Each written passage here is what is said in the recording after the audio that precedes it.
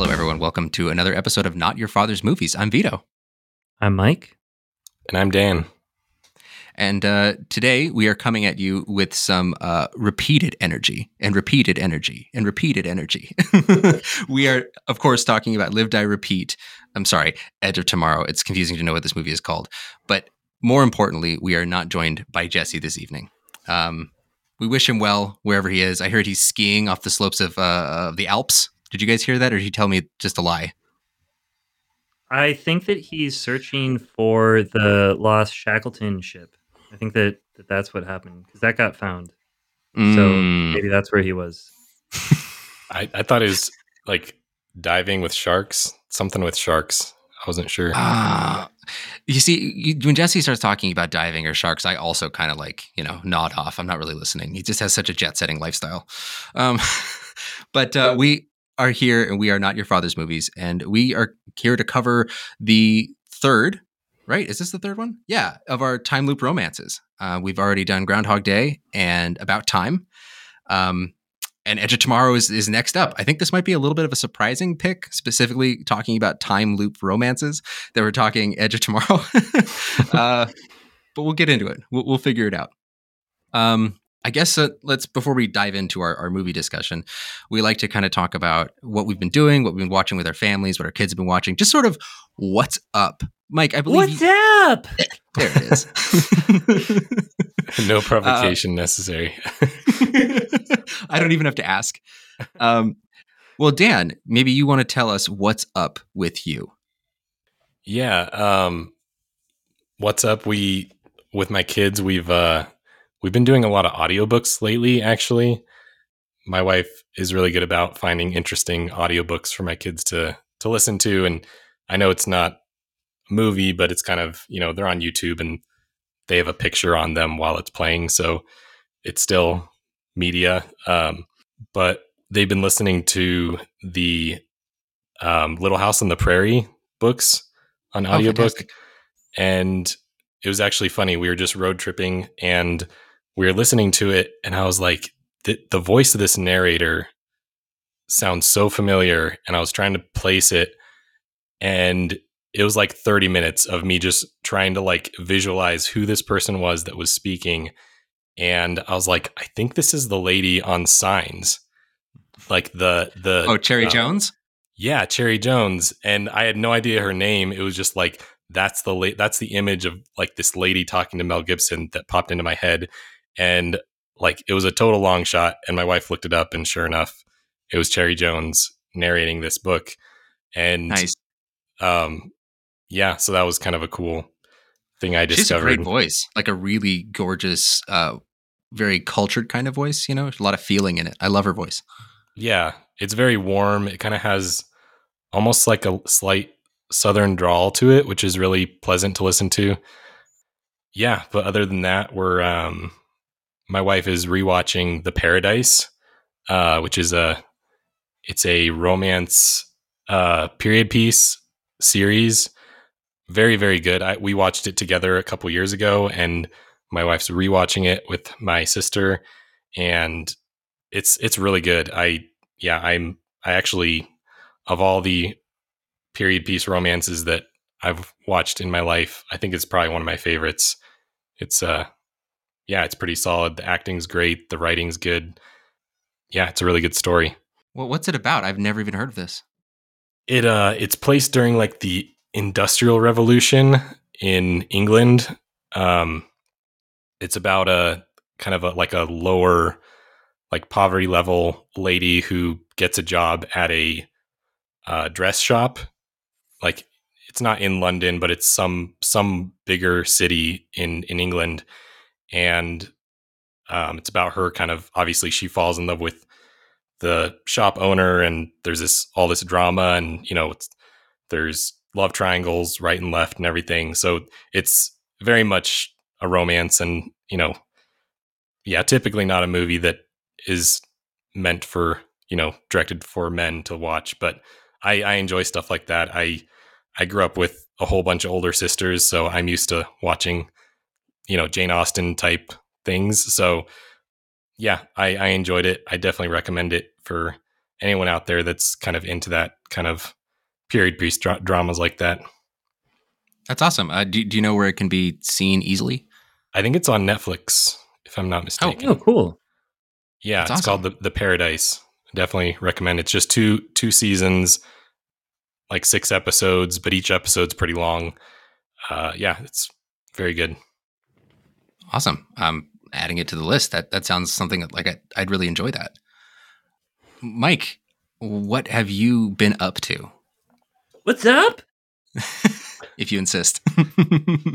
Well, so this week, what is up is I started watching the new Kanye documentary. I went on a trip on a plane and I realized I didn't have anything downloaded on my phone. And so I downloaded the first thing I saw, and it was Genius, a Kanye trilogy. And the first episode got downloaded. So I started watching that. And it is very interesting as a work of art or content or whatever you want to call it. Yeah, I'm not very far into it. I got through like half of the first hour and a half long episodes. So it's like a good 6 hour long documentary, sort of following his rise to fame and where he is now. And it's made by a guy who I guess is a close friend of Kanye at this point. At the time when he started creating this documentary back in 2000 or something like that, he had been a basically like a TV show host for a public access channel in Chicago, and then he quit all that to make a documentary about Kanye.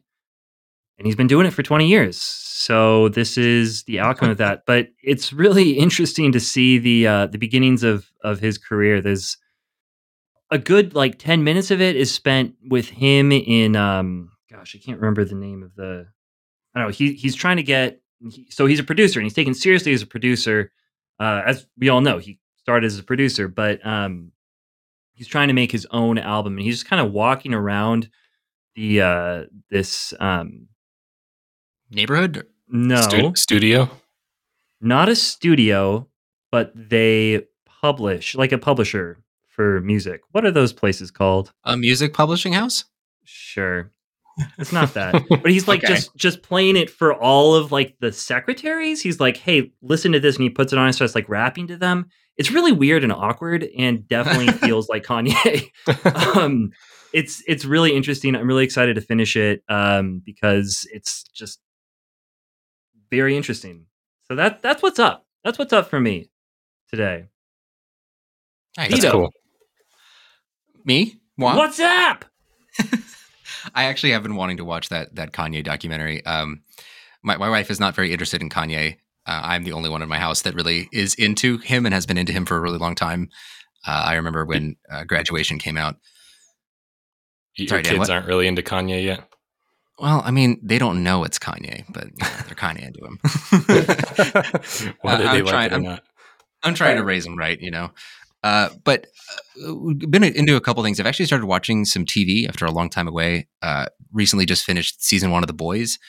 And I've tried this show before in the past, and I couldn't really get past the first episode. I think I was just in a really bad mood.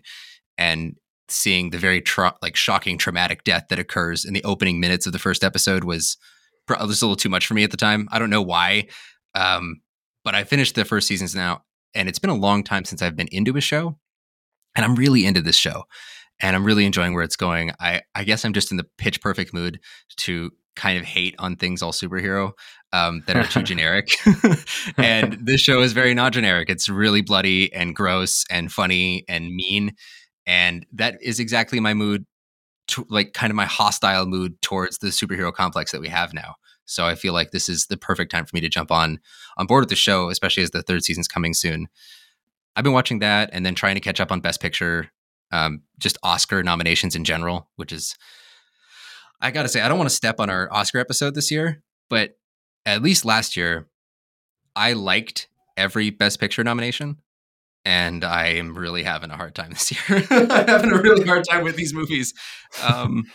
It's really bumming me out, actually, because I look forward to this award show every year, and I look forward to watching with these movies with my wife and sort of engaging in the general conversation around them. And boy, I'm really not into it this year. Everything I'm seeing is just like it's either okay, or I find it sometimes like downright bad. Especially like the inclusion of Raya and the Last Dragon. So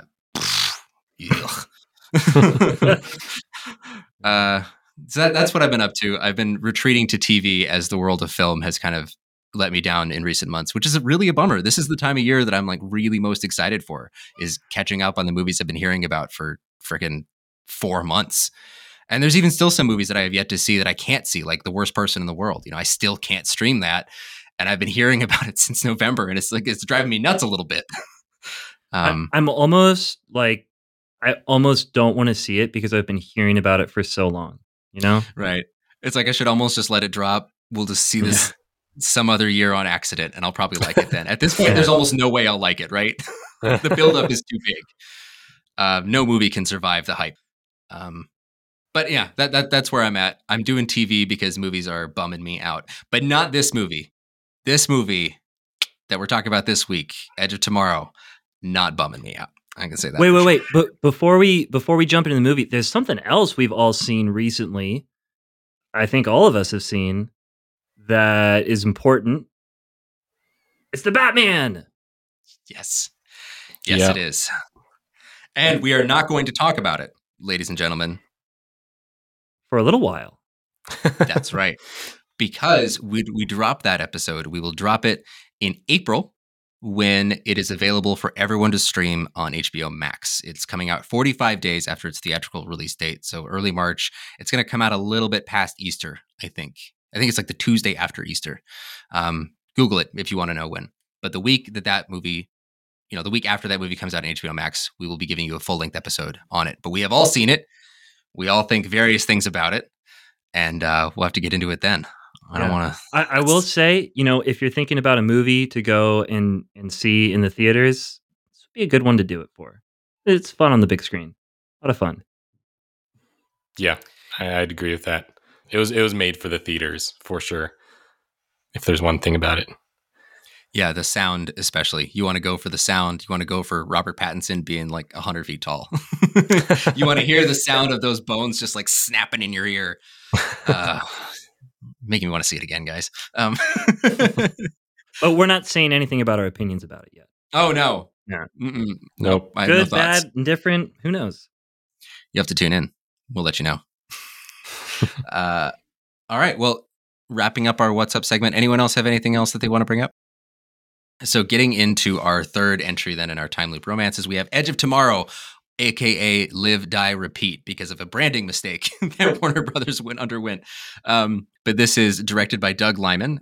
We know him from recently. He's worked with Tom Cruise again with American Made, but he's also known as the guy who did Mr. and Mrs. Smith and effectively broke up Brad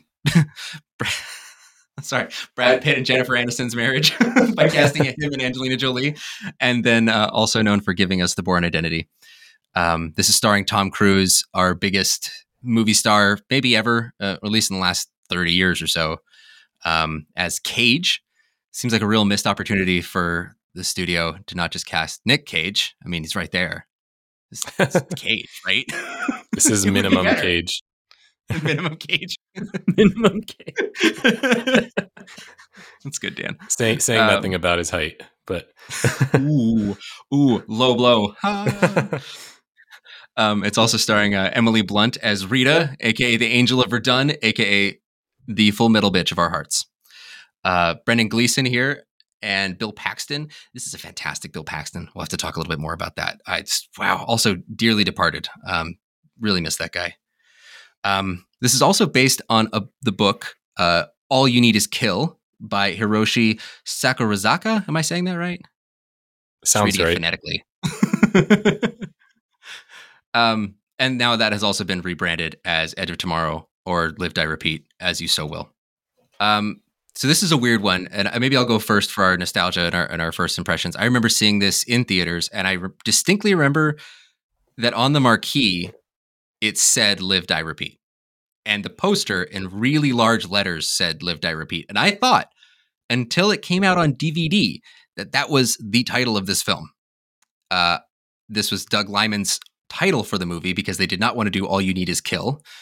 I think probably for obvious reasons, that seems like kind of a bummer for a movie. You don't really want to go to the theater and just see in large words over your head, all you need is kill. It sounds like a play on All You Need Is Love. Like all you need is kill. Kill. Yeah. Kill is all you need. Exactly. But apparently it is Edge of Tomorrow. Some executive decided that was a better idea, and then they had a really hard time marketing it. There was all this confusion over which was first. And that was actually probably the most interesting thing for me upon seeing this movie was I'd never seen a movie that had such a snafu where you couldn't even really tell people what the title was because you weren't sure. You're like, it's the one with Tom Cruise and the timey-wimey stuff. But I think I saw this with you, Mike. And I think I saw this also with Letney. Do you remember this? This sounds vaguely familiar, but it was a while ago. And honestly, I have been looking for this movie for years, sort of not really trying hard to find it, but I've been like, remember that movie where they're in the water at the Louvre? Like, remember that one? And there's like a time thing. I've been wondering what it was for years and years, and now I know it's Live Die Repeat. No, it's Edge of Tomorrow.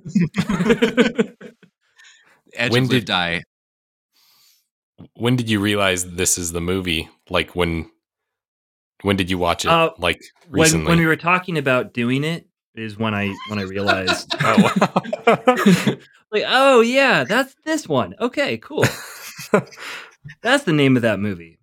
Like, I wasn't trying really hard to find it, but sure. I was like, I remember this movie and I remember enjoying it more than I expected to.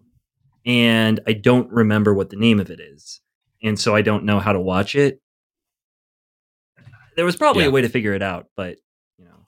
But I mean, that would take effort. And as dads, we sort of just like keep these things in the back of our mind as like fun little mysteries, you know, that we might encounter in the wild and figure out someday. I remember though going to see this. It was the beginning of summer in Southern California. This was a really fun time in my life. I was pretty carefree. I didn't have a lot of responsibilities. All my spare money was funneled into beer and pizza. Nothing really mattered except hanging out with friends. And this movie signaled the beginning of a fantastic summer for me. And I remember going to see it. I was so pumped to see it because it looked awesome. And it was awesome. Spoiler for how I'm going to talk about this movie in this episode. It was amazing. It kicked ass. And I remember walking out and just geeking out to people and then trying to recommend it to everyone that I knew. And then having a really hard time getting people to watch it because it seemed weird to them. And I kept saying like, no, it's Groundhog Day with aliens. And people were kind of like, oh, I don't know if I'm into that. It's like, how could you not be into that? That's the coolest pitch ever. What are you talking about? There's Emily Blunt's got a giant ass sword. These aliens look like lion sea urchins.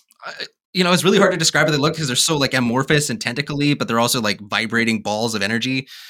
There's so many cool ideas in this, and I was on fire when I walked out. I remember going out and just being like, "Hey, you know what? We have not lost everything to franchises, and if only I could have seen what the future looked like, I would have celebrated this movie even more because it's one of the last big ones, one of the last like huge original gambits.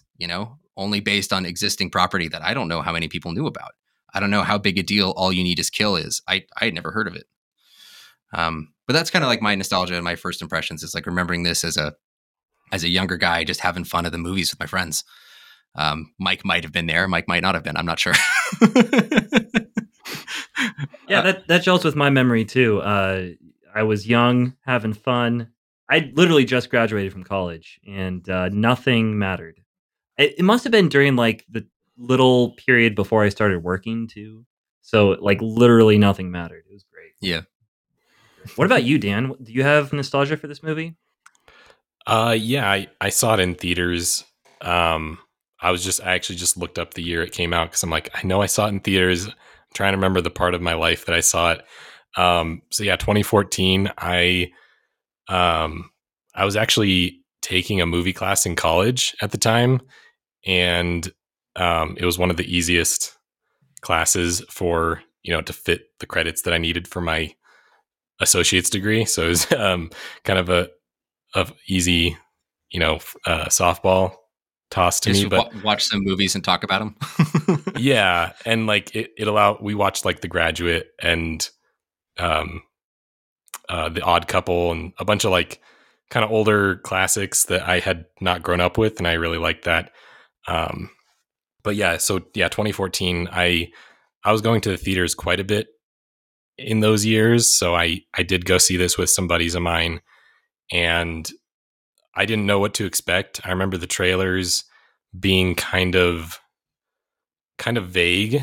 Like it was clear that this is Tom Cruise and he's going to be repeating the same day, but it kind of just looked like a video game movie or something that could or could not be well done. It might just be a CGI fest. It was kind of unclear. And so I just remember we went and saw it kind of open-minded, and it blew my mind. I was like, this is so clever and so well done. And they took something that could have been a gimmick and made it really, really enjoyable, and really, every line is, correctly put in its place, and every scene is, well paced, and it just I really enjoyed it. I thought it was great. And I immediately knew it was going to be a movie that I'd rewatch multiple times in my life. And that excites me anytime I see a movie that I'm like, yeah, I'm going to watch this like every few years. That's always an exciting experience. Yeah, no, I completely agree. And I remember, as I was talking about, it was hard for me to get people to see it. I remember as the months sort of wore on and this movie became forgotten, I had this distinct sense like I am a member of a very small hive of very enthusiastic people that really like this movie. And that's always fun and a little sad too when there's something that's really great and it's really special and exceptional, but it's really hard to get other people in on it. But the people who have experienced it are super down. It's like, this is a much broader case, but it's like when you're in college and you see Magnolia for the first time. Like, has anyone seen Magnolia? I guess then, so we're all pretty positive on this movie, have some good memories.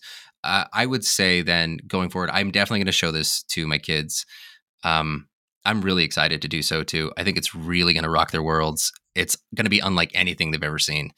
And I'm going to say it's pretty intense. And there's a lot of death, like minute per minute, we're seeing a murder like every 10 seconds or so, like an actual murder. It just doesn't matter because it's just treated as a reset, right? Kind of like an Inception. So I'm going to say probably 15 for me, because that's just a heady concept. And unless my kids get really into shooters, which I'm not 1,000% certain they won't be, I want them to be a little bit older. So if they're familiar with the concept of gaming and all that, and they can treat this like a fantasy, then maybe a little younger, but otherwise a little bit older for me. What about you, Mike? Yeah, that totally meshes with what I'm thinking too. I can't wait to show this to my kids. I'm hoping that it's a good movie night movie, right? Like this is you got the big screen up, you've got lots of popcorn, and some of their friends are over. Yeah. And we're like, all right, we're gonna watch Live, Die, Repeat. Night to night. It's just gonna blow their little minds. Like, oh my gosh, this is amazing. This is incredible. What an idea. If we still had that pitch segment, the pitch would just be Live, Die, Repeat. What you live and you die and then you repeat. It's great. And there's love. And there's aliens. Aliens. Live, love, die, repeat. That should be. Live, die, repeat, love? Live, laugh, love. Live, laugh, repeat. Live, laugh, love, die, repeat. Ew. No, thank you. What about you, Dan? You gonna show this to your kids? Yeah, definitely. Honestly, like my kids will probably be more excited to watch Marvel movies, but I will definitely be more excited to show this to them than any Marvel movie. Like it's like what you were saying, Vito, that it's totally its own thing, standalone story. It's a self-contained thing. There's no prequels or sequels. It's just well-made movie. And yeah, I would say more like maybe 13 or 14. I say that, but the deaths definitely they're not just like they're almost more, I don't know, more intense than even in Inception.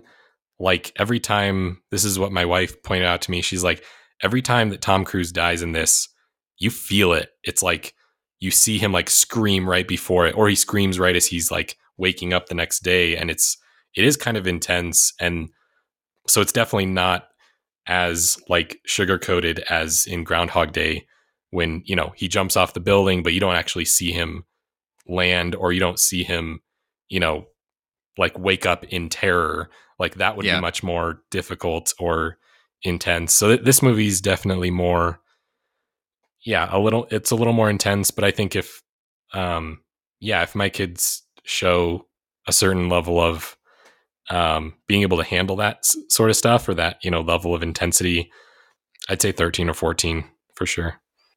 Nice. Before we move on, I have to say, sidebar. What is your favorite Tom Cruise death?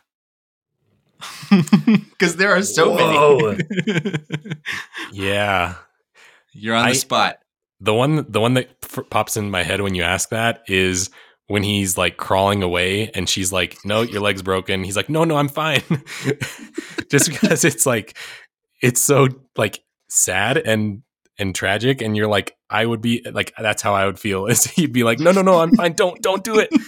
Because he like, it's not just experiencing death. It means that he has to experience like how many hours of, you know, like redoing the day. Like it's a whole mental slog of, you know, probably a good 12 hours or something to get back to the point where he can continue his training. So like, yeah, it's pretty comedic and sad, and yeah, it makes me laugh every time. I think my favorite is when he rolls under the under the truck. And the guys are watching, and you see the truck like go. The look on Bill Paxton's face, he's just like, "What in the world?" Yeah, the same thing. I mean, like, it really drives home just like what a difficult ordeal it would be to go through this day after, because he wakes up with a drill sergeant in his face, man. Like, you gotta deal with all of that before you can even like get to a place like, all right, I'm gonna do this next. I love it. I love that one too. I love both of those. I also just like the ones where when he starts to Groundhog Day this, right, where he starts to like try and save people, and he saves that one guy who's naked in his mech suit, and then he gets squashed too. I love that little montage where he's like trying to fix this, but it doesn't work. You know, he cannot actually Groundhog Day this. He actually needs to focus on, like, he's not going to get out of this by just being good or saving everyone. It's just literally not possible. Yeah. If you're going to die, you're going to die. All right. Well, sidebar ended. Awesome. Well, maybe we can move into some of our favorite scenes then, now that we got some of the deaths out of the way. Dan, what is your favorite scene from this movie? Yeah, I actually had a hard time thinking about this because there wasn't a scene that immediately popped out to me. I enjoy kind of every scene almost equally, to be honest. Like I just enjoy the movie altogether. I'd say if I was hard pressed, I really dig the scene with Emily Blunt where they're in it's like a shed or some sort of like wooden shed. And it's kind of, it's the furthest you see them, where they're looking for the keys to the helicopter, and Tom Cruise is kind of like acting like he doesn't know where the keys are because he doesn't want to see her die again. And it's just kind of, it's a slower part of the movie, but it's kind of, I think it's the most strong scene you have of them kind of with their chemistry, and the fact that Tom Cruise has really fallen head over heels for her. And it's just very sweet the way he's like kind of doting on her and taking care of her. And yeah, I think it shows their chemistry very well. And even though it's like a slower part and maybe not the most obvious one that's like, you know, exciting, or, you know, the rest of the movie is very exciting. So I kind of like the fact that it kind of slows down the pace at like the beginning of the third act, I think would be where that scene lands. And it's just a scene I really like. And I think the movie and their relationship wouldn't be the same without that scene. Yeah, I totally agree, especially because, like, this is Doug Liman, right? He's really good at setting up romantic situations with two characters who are always under like immediate physical threat, right? With like Mr. and Mrs. Smith or Born Identity, he's really good at having the slower scene in the midst of conflict. And I think this one is done really well. I also really like this scene because it's the first time that the movie lies to you. Before, you've been seeing everything as you believe in real time from Tom Cruise's perspective. And this is the first time where the movie kind of doesn't do that. And so you're assuming this is the first time they've been here, but you get the reveal along with Emily Blunt that this is in fact many times that she's been here. And this is like one of the fun things as the movie goes along, is that it unsettles you because you think you know where it's going to be and what it's going to be doing, but then it surprises you. Just when you get to like settled into a groove and you're like, okay, well, they're going to try this thing. They're going to come back and they're going to do it again. And like, no, actually this has been like the 100th time. And you go, oh, interesting. Okay. He knew about the 3 sugars, right? Yeah. Yeah. Creepy. It always is fun to me to imagine, like, how did he discover that piece of, personal truth about the person? Like, did he just ask them one time, like, how many sugars do you prefer in your coffee? Like, or did she tell him in some other, I don't know.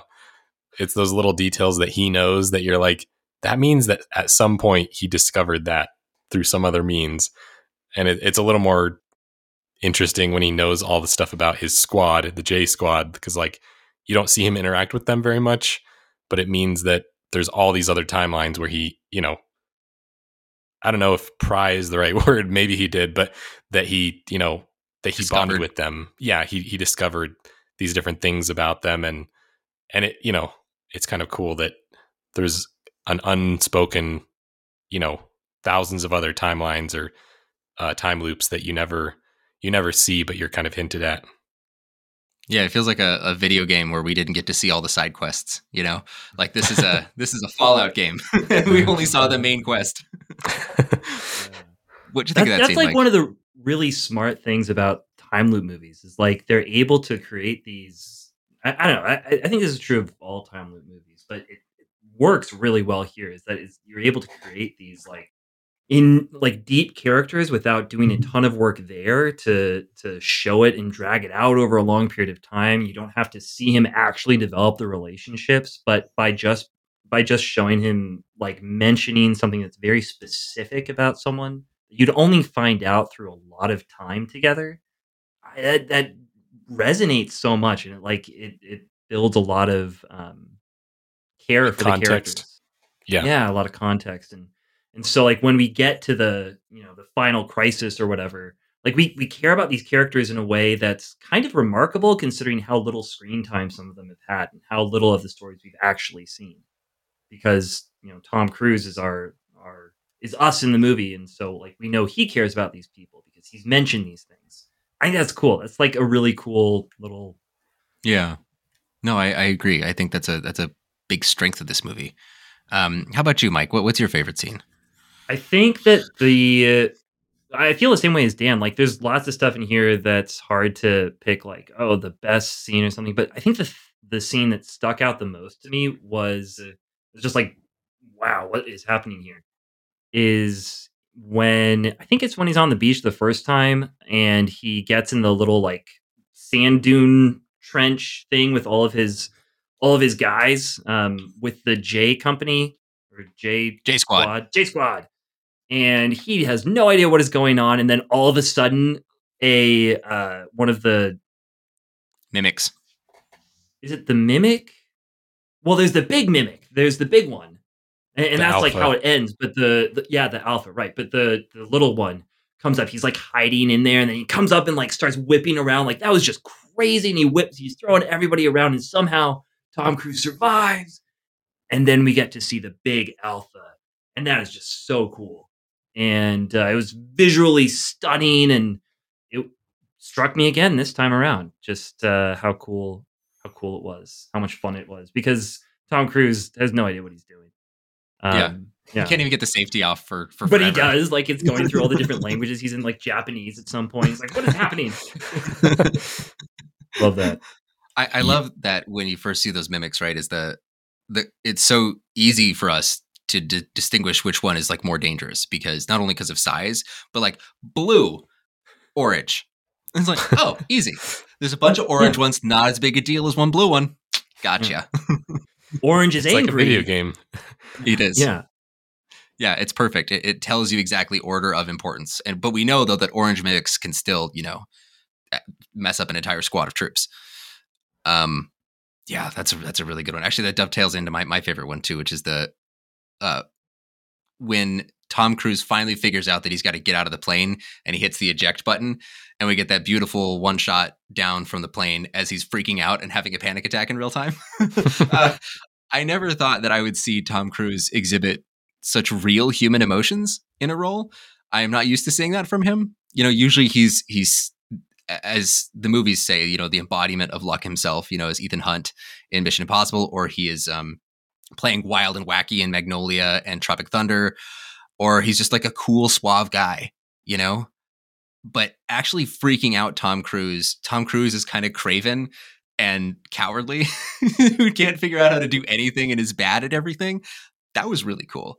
And I remember even watching it in the theater being like, that's interesting. Like, good for you, dude. Good for you. That's what you've always needed. You've always needed to feel more vulnerable because you're so good looking and charismatic. The number one thing you should do is downplay both of those. He's one of those actors. I've heard rumors, I don't know if it's true, that he has something in his contract that he can't die, or his character can't die. Obviously in this movie he dies all the time, but he's not really dying. Or in a movie like Oblivion where, he's dying, but he's not dying. I think I've heard it said, I don't know if it's a conspiracy theory, but that it's in Tom Cruise's contract that his character is not allowed to, die halfway through and be out of the story. So it kind of, I agree with that seeing him in a very almost embarrassing character in the first half of the movie is very, refreshing, and kind of, it makes you appreciate when he's a badass in the second half, Yeah, it's a believable arc, and it's really fun to see, because it almost feels like when you start out and he's so cowardly, your world's a little off kilter, and then he sort of brings it back to what you would expect, and that feels nice. But of course, he does fulfill what is in his contract, is he must be seen running in every movie that he's in, and he does run a lot, and he looks great running. There's Tom Cruise just, yeah. Okay, I did have a question before we get into some of our other questions, and it's been bothering me. So our movie begins, and Tom Cruise walks in. Well, we see the news flash, and we see how the aliens have come down, and things are bad for planet Earth, and we're on the last offensive, and we're going to be taken down. And we are introduced to the Queen of Verdun, Angel of Verdun, sorry. And we're being thrown into this sci-fi world, and we're absorbing it very quickly. And then we open on Brendan Gleeson talking to the cameras. Then he goes back to his office and summons in Tom Cruise. Why does Brendan Gleeson have it out so hard for Tom Cruise? Like, he guns for him at to an insane amount. Like, this is almost harassment. And the whole movie is predicated upon the fact that he strips Tom Cruise of his rank, shanghais him, and sends him to the front. Why? I don't understand why. Have you ever met a PR guy? I mean, I hate them, but like, this takes an excessive amount of effort to do. And when the world is like hanging in the balance, I don't think I'd have time or even the desire to screw over a fellow human being. So I think, so yeah, he's a PR guy, right? And I think what Brendan Gleeson is originally asking him to do before before Tom Cruise tries to blackmail him and he sends him to the front as a soldier, I think he's actually asking him to get footage that will make him look less bad, or like, because he said he opens up by saying like, everybody's going to want a fall guy even if we win this thing. Like, everyone's going to want an answer for all the bodies that build up. And so I think he's actually asking Tom Cruise to go to the front of the line to like shoot footage that will look favorable on. Vindicate him somehow. Yeah, I think he's actually asking him for like a favor, and Tom Cruise, he doesn't realize how much of a coward Tom Cruise is, and so the moment that he shows, that Tom Cruise thinks he's totally above this, or he's trying to wriggle out of it, I think that's when he turns totally against him and is like, "Yeah, you're done. Like, I'm sending you to the front for to die." That's how I understood it, though, is that he originally was asking him basically for a favor that could get him killed, but essentially was not just to screw him originally. I see. Yeah, maybe I need to rewatch that opening again, because I just remember watching it this time, because it's been several years since I've revisited this, and just being really confused.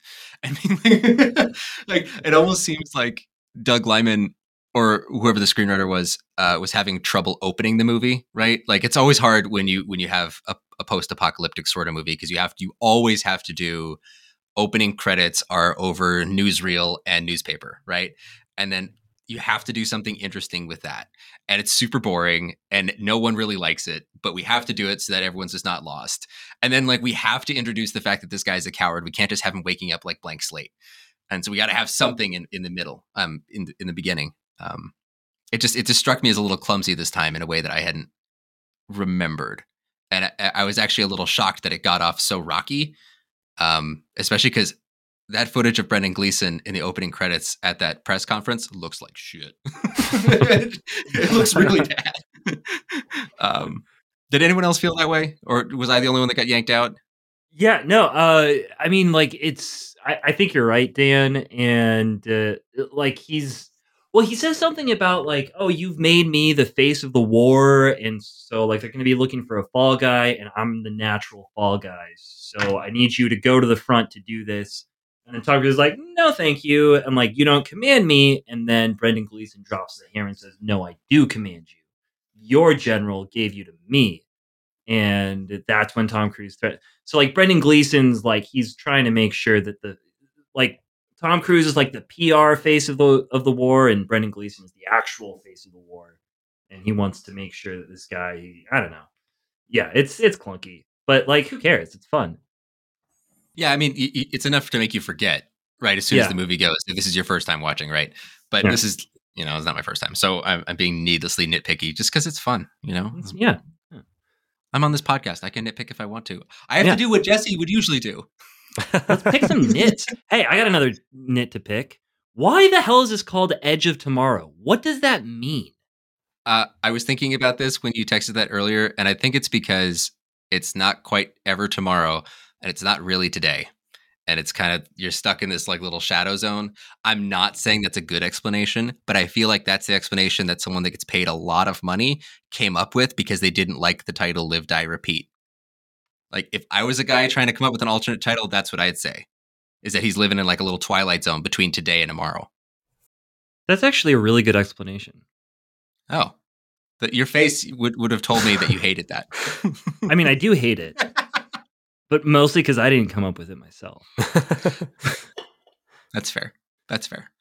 I also think whenever it comes to movies, like when you have the words kill or die in the title, I think people get kind of scared, especially trying to sell it. This is a big summer blockbuster and it's going to have die in the title. And the only way die is allowed, I feel like, is if it's No Time to Die, because you're specifically saying there's no dying happening here. And it kind of reassures people, like, oh, okay, I thought he was going to die and I wasn't going to see it because I didn't want to see that, but I understand. But Edge of Tomorrow, I think, is a terrible title. I think it's awful. So part of the reason why I've never been quite sure about what the name of or what this movie was is because I've always confused it with Sky Captain in the World of Tomorrow. And I thought for a while that there must have been a sequel when people would talk about Edge of Tomorrow to Sky Captain in the World of Tomorrow, or a prequel or something that I just never noticed. So the name has annoyed me for, like 8 years or however long it's been. Yeah, it's annoyed me too, just because I think that other title, I mean, you look at the poster, it looks fantastic. It tells you what the movie's about, and it's intriguing, and it's cool sounding, and it's easy to tell your friends and remember. Why wouldn't you like that title? And that was Doug Liman's argument. It's like, no, the title sells the movie. What are you talking about? Edge of Tomorrow? Like, one of the big reasons maybe that Oblivion isn't well remembered in movie culture is because it's called Oblivion. Mm-hmm. What are you going to do with that title? It only works if it's associated with Skyrim. Is this an Elder Scroll? No, then I don't want it. That's the nerdiest reference I've made today. Sorry. It's just an Elder Scroll. No, it's a junior scroll. It is hard for me to understand some of these choices, but I know they also do these, what do they call them? Focus groups, where they, put people of every generation into a room and they'll ask them questions. And I'm like, I could see Edge of Tomorrow being more, appealing to people. It sounds exciting. It doesn't sound like anything. And yeah, it's a very generic sounding title. So I could see it going well in focus groups. Live, Die, Repeat. You might miss out on some of the older generations possibly or something. But yeah, I think it was probably a money move. And I agree. Live, Die, Repeat would be much more easy to remember, and everybody would know exactly what you're talking about if somebody said that title. It's a really terrible title, though, to a sequel to a movie officially titled Edge of Tomorrow is Live, Die, Repeat, Repeat, which is the title of the possibly in development sequel that's been in development for like 8 years. Live, Die, Repeat, Repeat is one of the worst things I've ever heard. That's got to be a joke. The first movie, Edge of Tomorrow. Second movie, Live, Die, Repeat, Repeat. What? No, no. It's the working title. I don't think it's going to get off the ground. They've been trying for too long. To live, to die, to repeat. There we go. That comes out on 2/2. I don't know. I am surprised we don't have more sequels. 2022. You'd think we'd have like 100 sequels. Yeah. I think it's specifically because of Mission Impossible. I think that Tom Cruise, I would imagine that when he signs on to do a movie, he signs on to do anything that would come after it, and also would sign on to have like some kind of creative control. And after post 2014, he's just Mission Impossible guy. He's Mission Impossible guy, and then Top Gun 2 guy. That's it. Maybe he just doesn't want to try and launch another franchise, especially after like Jack Reacher. His other franchise that he tried to launch just crashed and burned and is now an Amazon show. Yeah. A lot of these I think are wrapped up in stars and their egos. Oh, I had a thought and now it's gone. Okay. Does that answer your question, Mike? Yeah, surprisingly well. I thought that we'd just be sitting around being like, I don't know. So yeah, great. Good job, guys. The normal response to questions. Yeah, I don't know. What do you think? I don't know. That's why we have a movie podcast. So do we have any other questions? Do you have any other questions? Do you have a question? I do. And when I thought of this question, I didn't realize that there was an alternate ending to the movie. I just found out that in like the last hour. But my original question was about the ending.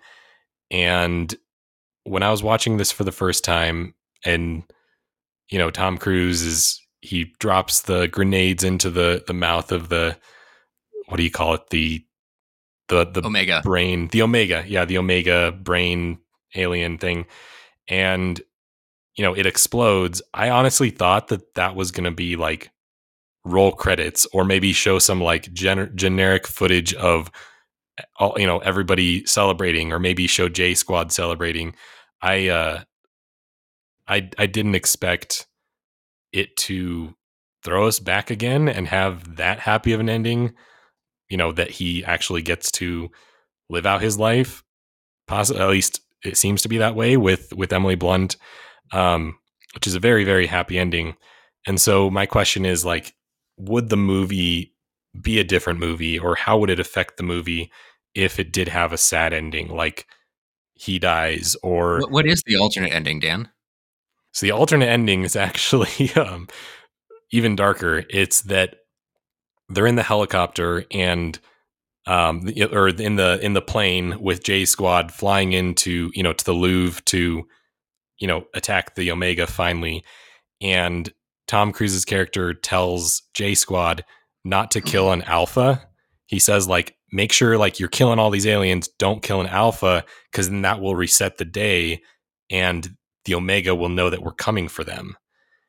And then they land and they start killing aliens, and it does one of these, like, one of the J Squad gets separated from the rest of the pack, and he sees Alpha and it's about to kill him, and he just can't help himself. He ends up killing the Alpha, and then it immediately jumps to them back in the plane, Tom Cruise telling them don't kill an Alpha, and then their plane just gets blown up. And that was the end of the movie. Holy shit. Is so dark. It basically would be like, yeah, the aliens win. They could they won because J Squad couldn't keep it together, and yeah, very, you very. Ever seen dark. someone roll up $187 million in a ball and light it on fire? Because that's what that is. I know. Is that how angry? Is that how the story ends? I think like maybe that was when it was back when it was a Black Mirror episode. I don't know if that was that was the ending for that, but I'm curious to know what the ending in the book is in the novel. I should have looked that up, but that would be something of interest to see if which ending is closer to the actual source material. But yeah, so I guess my question, keeping to the actual movie and the actual ending they give us. Oh, okay. I'm sorry, Dan. Continue. Sorry. Oh, did you find the ending to the book, or? I did, yeah. But I'm very curious. Okay, so basically, it gets all the way to the 160th loop. They destroy the antenna. This is already very different from the movie. It basically comes down to Rita and Tom Cruise having to fight each other because both of them are actually acting as an antenna for the mimics. And one of them has to die before they kill the heart of everything, the Nexus. Otherwise, the loop will continue indefinitely. So they fight each other, and Tom Cruise's character kills Rita and stays by her side as she dies. And before she does, he confesses his love for her. And he slaughters everyone else, destroys the Nexus. Weeks later, he's hailed as a new hero of the United Defense Forces while he silently reflects on what transpired and the sacrifices needed for them to win the battle. He paints his exoskeleton blue in honor of her memory. This is from the Wikipedia summary for All You Need Is Kill. So real dark. Oh my god. Both of those are real dark. Ow. Spoiler alert for Edge of Tomorrow and All You Need Is Kill, by the way. Thanks, Mike. You're welcome. As always, post-emptive. I would prefer that ending to the original novel than to the one where everything is meaningless and nothing matters. Yeah, for sure. I'm just confused. I'm honestly still confused about the ending. Like, I am too. I'm not sure why destroying the Omega takes him back to earlier, and it doesn't make any sense to me. Like it just doesn't. It's not clear. I kind of like. I spent like a couple seconds being like, "This doesn't make any sense," and I was like, "You know what? Who cares?" And that's what I did with the movie. But like, we're sitting here, we're on a podcast talking about a movie. I don't get it. Do you get it, Dan?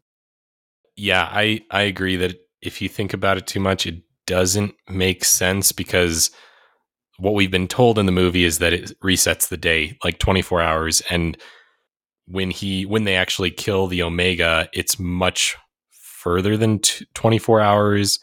Even, if you really think about it, he shouldn't be waking up at the exact same moment. Anyways, like the fact that he wakes up in the exact same moment, it should be 24 hours from when he dies, it would seem. So the logic, I think, of the universe that they show us doesn't really line up. And that's partly why it's a question in my mind of like, they were definitely trying to make the happiest ending possible by making the ending the way it is. And they kind of to the point of like, we don't care if it doesn't make sense. We want them to be happy, in the happiest way possible. And I don't know that that's a bad choice. I definitely like the feeling that it gives me when, he walks up and Emily Blunt's character is there and she's like, what do you want? I have egg on my face. Yeah. And he like, he's like crying in joy. It's a very like happy ending and I love it. But would we feel differently about the movie, or would it be a different movie with a different ending? And like, what does that say about us as an audience? Like, do we need something this happy in a in an action romance time loop movie? Like, is this the ending that we need as an audience, or is it just, did they just want to make it more pleasing to the audiences? I feel like when you enter into a time loop, right? We talked about this with Groundhog Day, is that something that's really appealing about these movies is that they do reflect so much of our regular life, and they reflect the mundanity of everything that we go through. And the number one thing that we all as people want to know, period, is that we matter and the things that we do matter. And that, I mean, it's been going around on Twitter and Reddit and everything as a joke, right? Main character syndrome. We want to feel like the main characters of our story. We want to feel like we are impacting the world around us in whatever way we want to impact it, that we have that power. And what time loop movies do is they show us that everything actually does revolve around us. We are the most important person that is here. And it is up to us to fix things. And that power fantasy is so engaging that it's almost like the idea of ending it badly, like that you messed up, is I almost think would be traumatizing to an audience, because they would internalize that message being, oh, does this reflect my reality? Like, is this really what's going to happen to me? Am I actually not the main character? Like, do my actions not really control my fate? Which I think it would be damaging to me as a teenager if I kind of came across that idea at the wrong time. It would kind of like minimize the feelings I would have about myself. Yeah, almost like a negative fatalism. Like, well, it doesn't matter even if you spend, 1,000,000 times reliving the same day trying to do the right thing. At the end of that 1,000,000 days in a row, it didn't matter, or you still died and you still didn't get the woman you loved. That would be, I think you're right, that would be traumatic or very, very depressing for and like sadistic of a creator, right? Like, it's just so mean. Like, what's your point? Why are you so depressed you have to ruin my day too? I have to say, if the movie had ended with like a reset and then blowing up, like, I would be talking about this movie every day of my life. I'd be like, that movie was fucking crazy. Like, who does that? That's insane. What does it mean? We're all fated and nothing matters. Wow. What a thing for a summer blockbuster to say. What an easy to explain concept. I dig that kind of thing. I would dig it in this movie. Not really, though, Mike. You don't really. Oh, I don't believe that. I don't. I've got main character syndrome for sure. And I want to think that everything matters, but like, I'd be into it. But I think that if it had ended with just like a fade out after he blows up the Omega, I think that is a happy ending. And I'm not sure why they wanted to make it happier. Like that, I think they're trying to close the time loop, right? Like they're trying to show that finally on the final cycle, it worked, right? And if you don't do that, you leave that ending a little bit more ambiguous. Then we don't know Tom Cruise's fate. We don't know Emily. Like, is Emily Blunt still dead? Like, does any of this matter? Like is everyone dead? But they won the war. And I think that final showing is showing you like, no, it's okay. It's okay. The good guys survived and the bad guys died. It's fine. Yeah.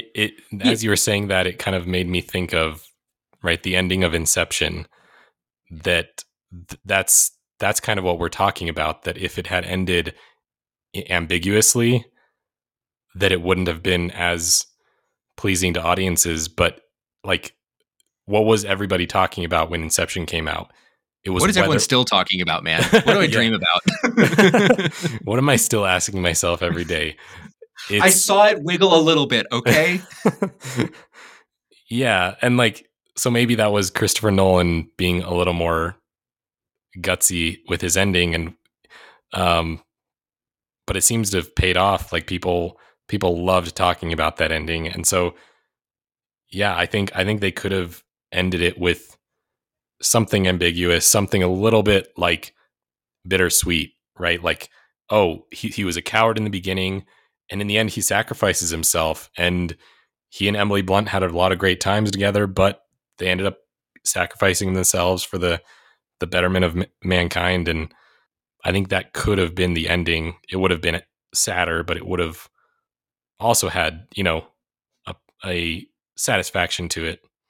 It would have felt like the ending of a war movie, And I think that probably would have been. I mean, I hope that you guys are not saying that, taking what I'm saying is being like, no, I like this ending. I really don't like this ending very much, and I would have preferred what we're kind of talking about, something a little bit more final, sacrificial. Because this is actually a question that I had: is that, did Cage actually leave the time loop? Is this better? Or because if the alpha blood does the time loop thing to you, which, let's move past it, not question that, what does the omega blood do to you? Because it clearly got all over him.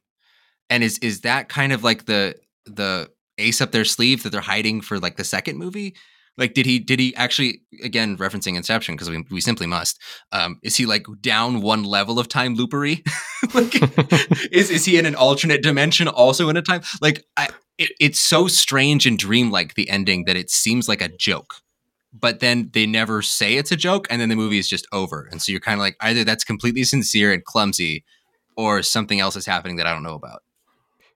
It reminds me of, have you seen when Rick and Morty did a time loop where Morty lives his entire life and like falls in love with the woman of his dreams, and they have like kids, and he lives his entire life, and then like somebody finds the button and accidentally pushes it like on his deathbed and resets everything. It almost makes me think of that. Like, maybe Tom Cruise doesn't even know himself whether he's still in the time loop, but he's just, now he doesn't have, an alien invasion to definitely kill him every day.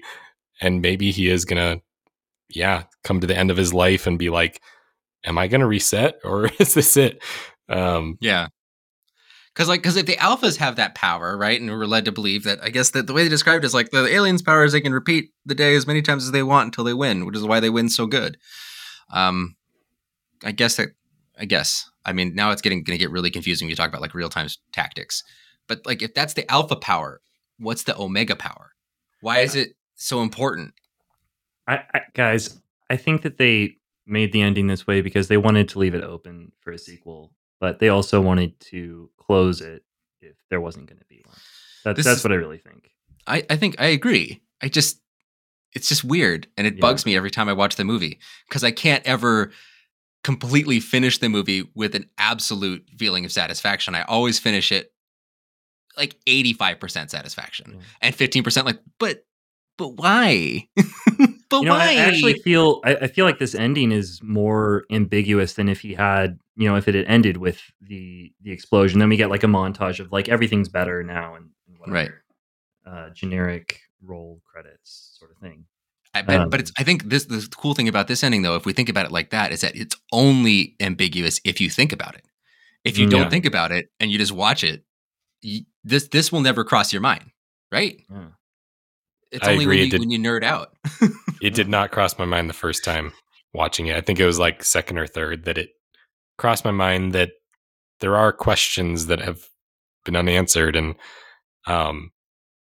because the idea is that the alpha's blood makes you a part of the nervous system of the aliens, right? So it is the omega that has the ability to reset time, but he does it every time that one of his nerves gets killed or one of the alphas gets killed off.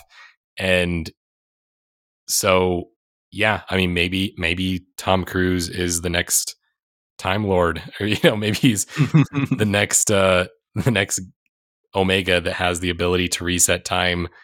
I guess anytime he hurts his Chooses. finger, or yeah, I don't know. I don't know. One of his nerve endings gets killed off. I don't know. I would be really boring if I had that ability for like 10 years because I'd use all that time just to watch movies. I wouldn't do anything else. Well, so I actually think that this is what makes this movie a time loop romance, right? The fact that he wakes up at the end, right? Like if he didn't, then this would be a time loop war movie, and there'd be like some romantic shades to it. But I think that's also maybe a part of it. Is like this is a romance. This is kind of a rom com with war and aliens, and it's really fun. Murder's the number one joke. Yeah, and murder's the number one joke. It's great. What do you? So, I mean, I don't know if there's a lot more value to talking about this, but the question that I was thinking about was whether or not whether the relationship, the romantic aspect of Cage and Rita's relationship, whether that adds or detracts from the movie, or does it matter? Is it kind of indifferent? I have to say before getting into the answer, you said murder is the main joke. I have to say my grandmother-in-law has this joke she always says that's hilarious. She always goes, I'm Catholic, so I've never considered divorcing your grandfather, but murder at least twice a day. The foundation to every long-lasting romantic relationship is just the idea of murder. Amazing. That's incredible. That's a really good joke. I was thinking about this. I had never thought to question, I guess, the relationship, because the movie's founded on the fact that we need the two of them to do this, right? In fact, the reason that we are doing this whole series is the fact that it's very integral to many time loop movies to have a romance, because it's the easiest kind of thing you can give to somebody, to a character, to make them keep going, right? The ongoing pursuit of someone that you're interested in. And it's interesting the way it's treated here. So in Groundhog Day, he's treating it as if it's like he's just got to get all the right answers, right? And in a lot of ways, About Time is about trying to get the right answers and do it correctly, because he's such a kind of a clumsy, nervous guy. Doesn't have a lot of confidence. And it's through the same repeated interactions he feels like he can get it right. And this one, that's completely sidelined, right? They have something that they need to do, and this is sort of happening organically on the side. Like as Tom Cruise becomes less craven and more cool, and more skilled, he starts earning Emily Blunt's respect and eventual affection. I don't know if it's cheap. I do think that this movie doesn't work very well without that, because you need an A plot and a B plot, right? You need something for everyone to do, and then you need a reason for them to do it. And a really good reason for Tom Cruise to do this, besides getting out of the time loop, is to pursue Rita, now that he is attractive to Rita, because now he's not a bumbling liar. So I think it's necessary for the movie, and I think it would have been even more necessary if we stuck with the novel's original ending, as we're seeing, because then it's the ending of the relationship means the end of the war, which is brilliant. I don't know why they changed that. That's awesome. That would push this thing up like 5 levels. Cool. But as it is, I don't know if I'd say it's cheap. I think it's necessary. I have a hard time. This is a personal confession. I have a hard time watching Tom Cruise flirt with women. He doesn't seem very good at it. He seems like he's just handsome, like really handsome and very charismatic. But like he doesn't have the chemistry that Bill Murray has with people. He doesn't have the chemistry that Donald Gleason has. This easy sort of back and forth. Everything with him seems really strained and kind of forced, except in the one scene when he's quiet and talking to Rita, right? That actually felt for a moment like he was being a human being. And I just have a hard time with that with Tom Cruise. That's why I love him in like Mission Impossible, because he doesn't have to be a human being. He's an actual superhero. But in stuff, even like I'm going to get some flack, especially from Sir for this, but in Jerry Maguire, I have a really hard time seeing him and Renee Zellweger together. It does not work for me. I have a hard time with him as a romantic lead. He's just a little off-putting. What do you guys think? Do you guys buy him? I've never really. Yeah, I mean, yeah. Go ahead, Mike. I knew we were going to talk at the same time. I know. I was like, I don't think he's much of a romantic lead either. I mean, he gives off a sense of being primarily about himself, which is, I don't know, that's not what romantic partners. Yeah, I think he's definitely not endearing in his like. I don't. It's hard for me to. I feel like I need to ask my wife whether he is or not. Like my wife is very turned off. My wife is very turned off by Tom Cruise. Okay. Not interested in him. Like, will even go so far as to say she's not quite sure he's handsome. Oh wow. Okay. Yeah, because he's so like mechanical. Like if he cut himself, he would take a minute for his robot brain to send the fake blood to the cut. Yeah, I can see that. He's a bit like, yeah, I can see the roboticness of his actions and like the way but at the same time, he's very likable. I always like to see him on the screen. I've never like disliked a character he played. He's not, he does have a range, but I feel like he's always playing within that range. And I like, Ethan Hunt is a very enjoyable character to watch. He's very much similar in this movie to that character in a lot of ways. And yeah, it's hard for me to say one way or the other as far as like his flirting game or his how well he yeah. And I think the movie does kind of gloss over a lot of like the going back to the scene where they're driving in the van for, and it's probably like, the 100th time they've done that. And he like asks her what her middle name is. And it's assumed that they have had a lot of deep conversations before. And it's kind of like assumed that they've connected a lot before. And so I think the movie kind of maybe intentionally glosses over a lot of that like initial flirtatious period. And it could be for the betterment of Tom Cruise's performance. And I mean, I bought their relationship.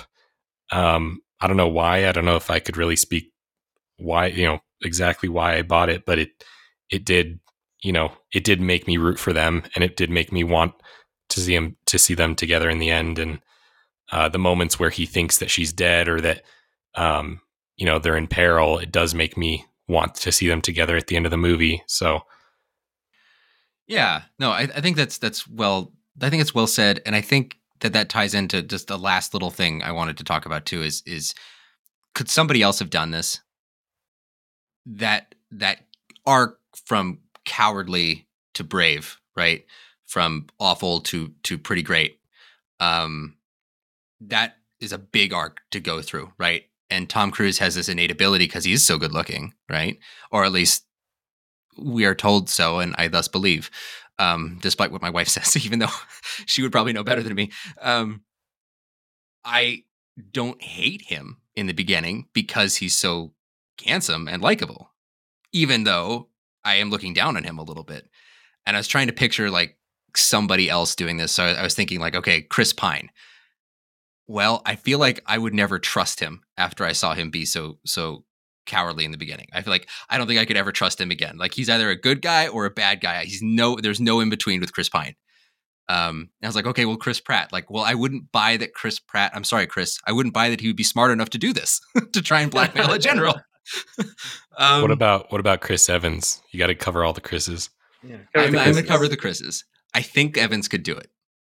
I think Evans could sell that because we've seen him be bad. And I think he could convince us that he's changed. Hemsworth, I don't think he can do much. Just gonna move past Hemsworth.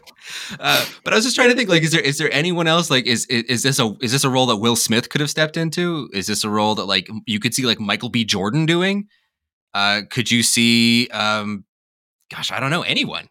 Like, what do you guys think?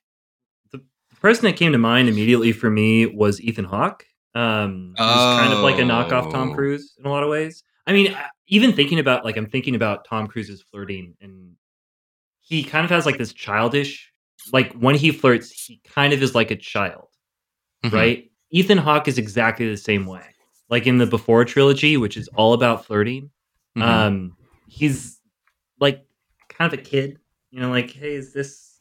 He's boyish. He's got Yeah, this he's boyish boyish. energy. Yeah.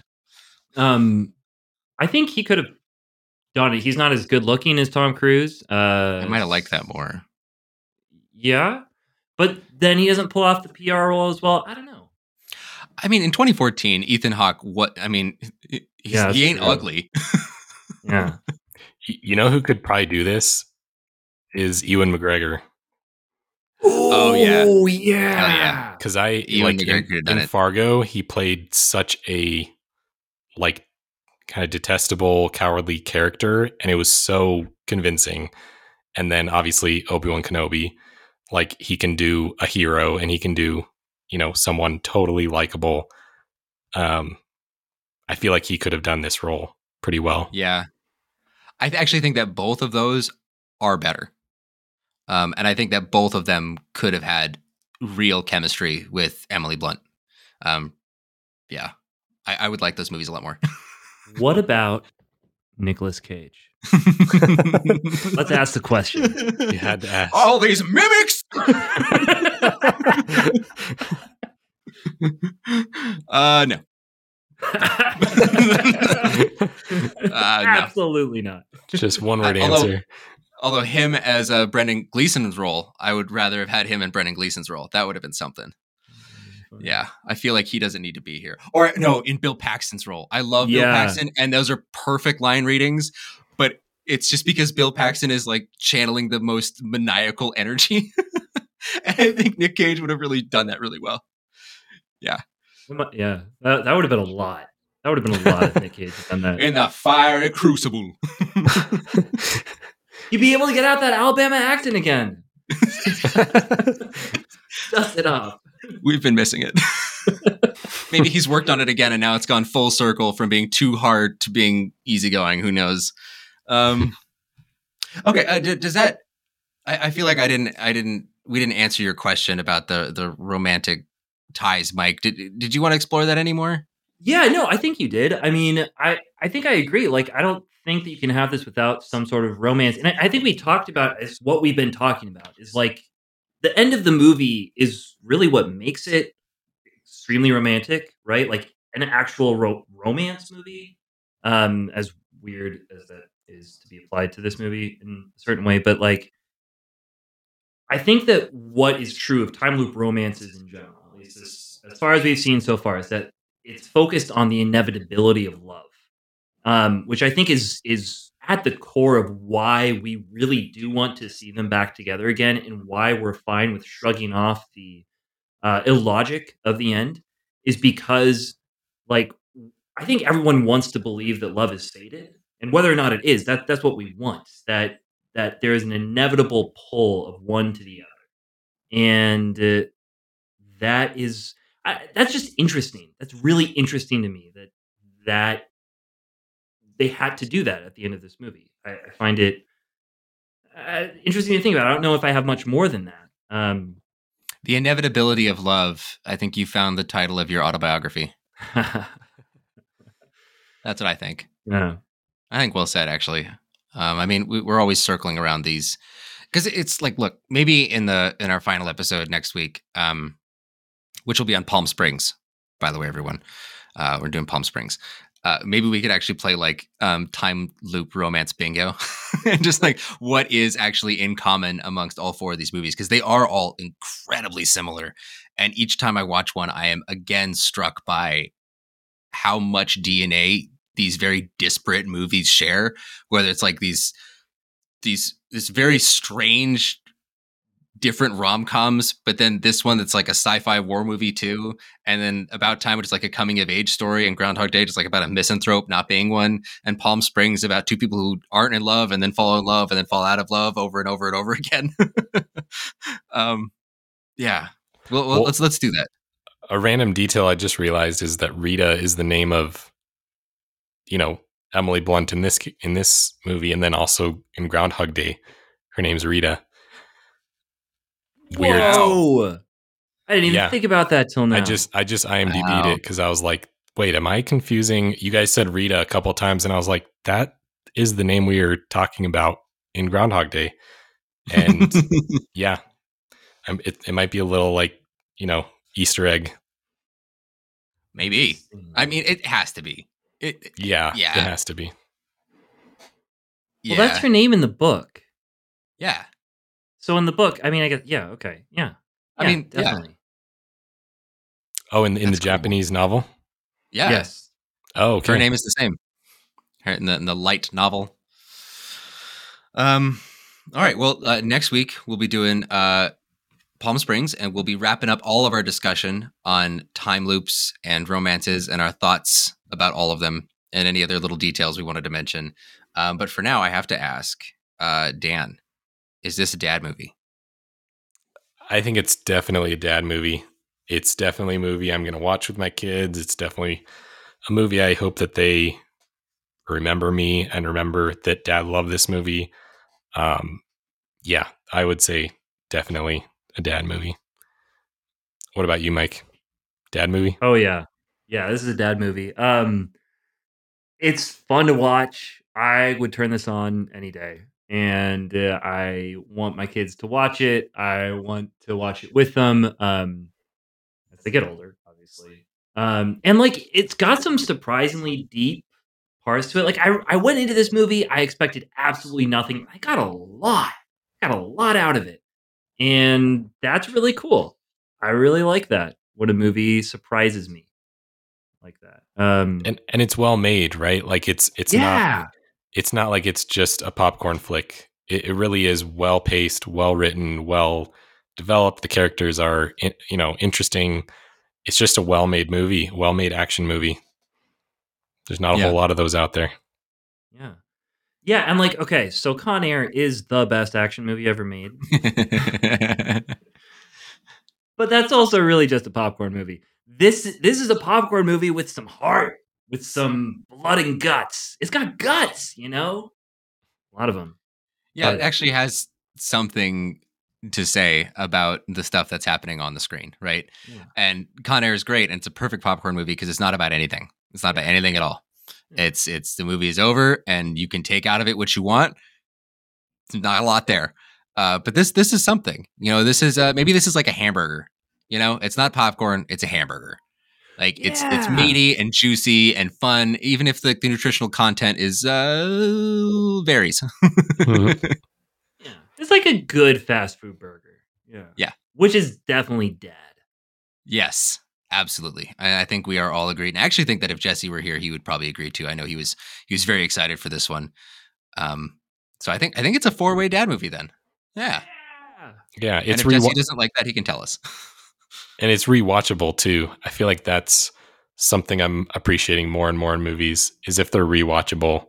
And this one, definitely one that I'll probably watch again in like the next 3 or 4 years, Oh yeah. I actually look forward to showing this to people. I don't know who that would be, but if future friends haven't seen this and is like, oh, hey, let's come on watch that. It's badass. The bit where Tom Cruise is running around in a circle, shooting that one mimic in the middle of the J Squad. And after they had just like, according to them, it's like the first time he'd ever been in one. It's like a badass moment. It's awesome. It's a real pleasing time. Awesome. Well, from all of us at Not Your Father's Movies, I'm Vito. I'm Mike. And I'm Dan. Good night.